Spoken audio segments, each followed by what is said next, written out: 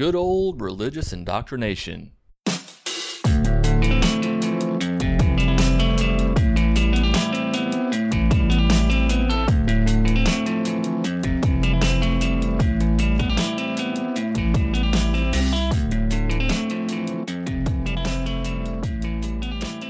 What's up, non-believers, skeptics, and doubters? This is Kevin Crow. Welcome back to Jesus Unfollower, the podcast.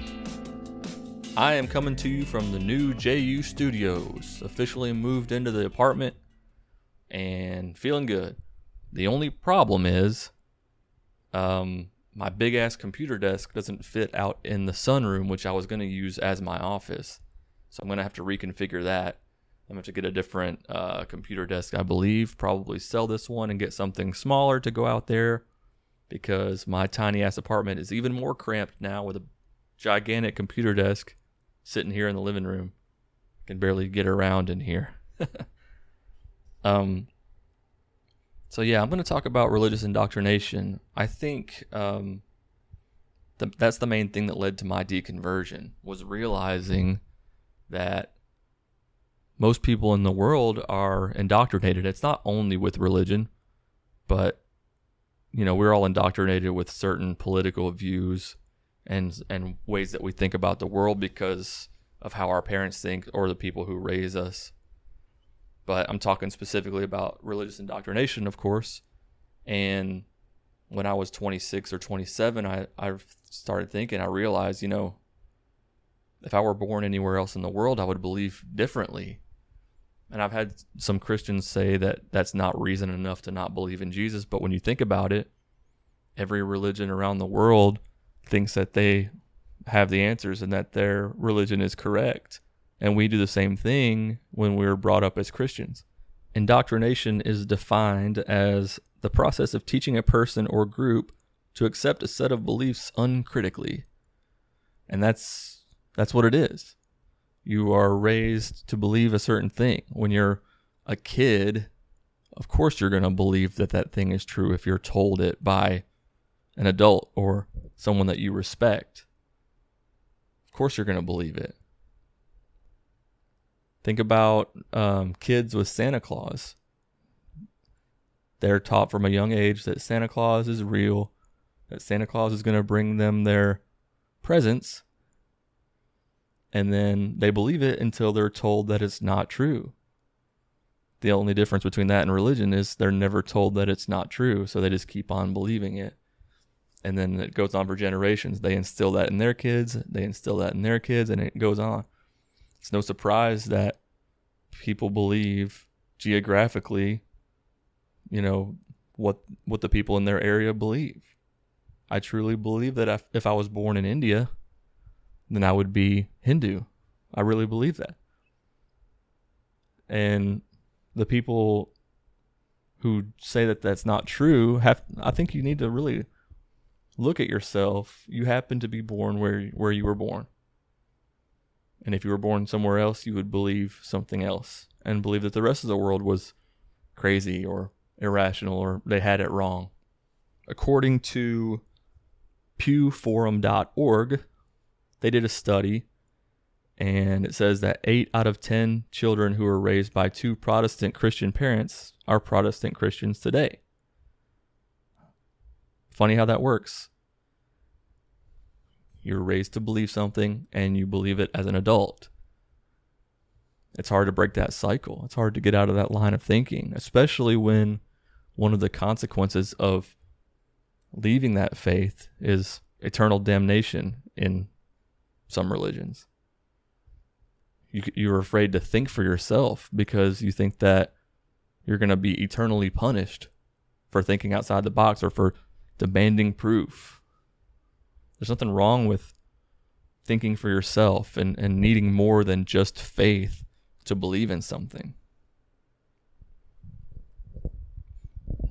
I mean, is it ever okay to really tell children about hell? Is it okay to tell a 5-year-old, or even up to like a teenager, that Jesus is the only way, and if you don't believe that, then you're separated from him for eternity? Some denominations believe in eternal hell, some don't. But either way, eternal punishment, basically for thinking for yourself or for doubting, is pretty extreme. Eternal punishment for non-eternal crimes. Infinite punishment for finite crimes is how I've seen it put. I just don't think that's right. It's hard for kids to grow out of that, especially when they're surrounded by, like, just take the Bible Belt USA, for example. Probably about 80% of the people here are Protestant Christians. They are told from a young age that Jesus is the only way and that they'll go to hell if they don't believe. They grow up in the school system, and basically all of their friends think the same way, were taught the same way. And so it just reinforces that belief. They grow up in church. Everybody there thinks the same way. And then by the time that they're actually adults and can think on their own, most of the time they don't. Or they can't see the forest for the trees. They can't think outside the box. They're so brainwashed into a certain way of thinking that they are scared to even question things. I mean, some religions say that college is bad.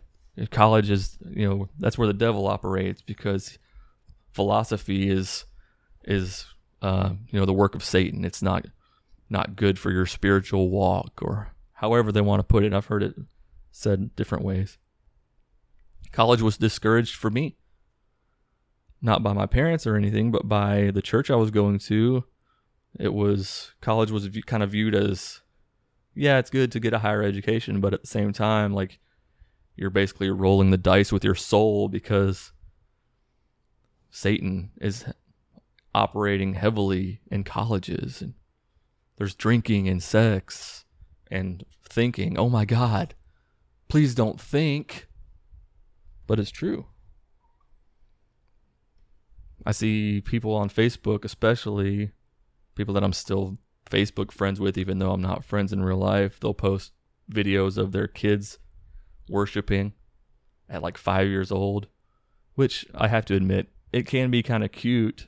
But all they're doing is just mimicking their parents. And that just starts them down that road of just worshiping and then just believing everything in the Bible is literally true. Then hell, and that leads them into like this early place of judgment where they're going to think, oh, being gay is wrong. We shouldn't be gay. And then they're going to go to school and they're going to judge the gay kids, or make fun of them, or tell them that they're going to hell. And these are children that do this because they don't know any better, and because they listen to the way that their parents talk, and it's the way that they were raised. It's crazy when you think about it. Kids are being baptized, and they have no idea what is even happening. They don't know why they're being baptized. They don't know about eternal salvation. And the parents just are like, yeah, Susie is dedicating her life to Christ. Susie's fucking 6 years old. She doesn't know shit. She barely even knows how to write her name. And you think that she knows the consequences of religion and eternal salvation and damnation? She doesn't. That's the kind of stuff that's not cute. They have this visual of Satan ingrained in their head, when they're in elementary school. Think about this devil and fiery pit of hell. It's terrifying. Hell is terrifying for adults. A lot of adults never leave religion because of that fear. That's one of the hardest things. I talk to people all the time now who are deconstructing their faith, or they say that they're an atheist, but they also at the same time say that they're scared of the consequences of hell. Like, what if it's real? What if that's really going to happen? What if that's just something that was ingrained in them in their church, or by reading the Bible? I am thinking this way, so there's a chance that I could burn forever because I thought something, because I'm using critical thinking skills. I'm not sure how the audio quality sounds. I'm set up at this new situation here at my new place, and there's an air vent right above me that's blowing directly onto the mic, I think. But hopefully it's not too bad. And if you don't like it, then tough. That's what I got to say about it. Anyway, I've compiled a list of some shitty Bible verses. I know I normally read one at the end of each episode, but I've got a whole list, a PDF of them. And if you want to check that out, it's over at jesusunfollower.com/shitty Bible verses. Or you can just go to the website and go to the blog and you'll see it there. But that's a pretty cool resource that you can use to send to your friends who tell you that you're going to hell. Just get a little power to fight back there. Today is Cinco de Mayo, and it is also the day that I am closing the closing on my house. So I'm going to sell my house, and I'm going to have a celebratory margarita. I'll catch all you cool cats later. Let logic and reason guide the way. Peace.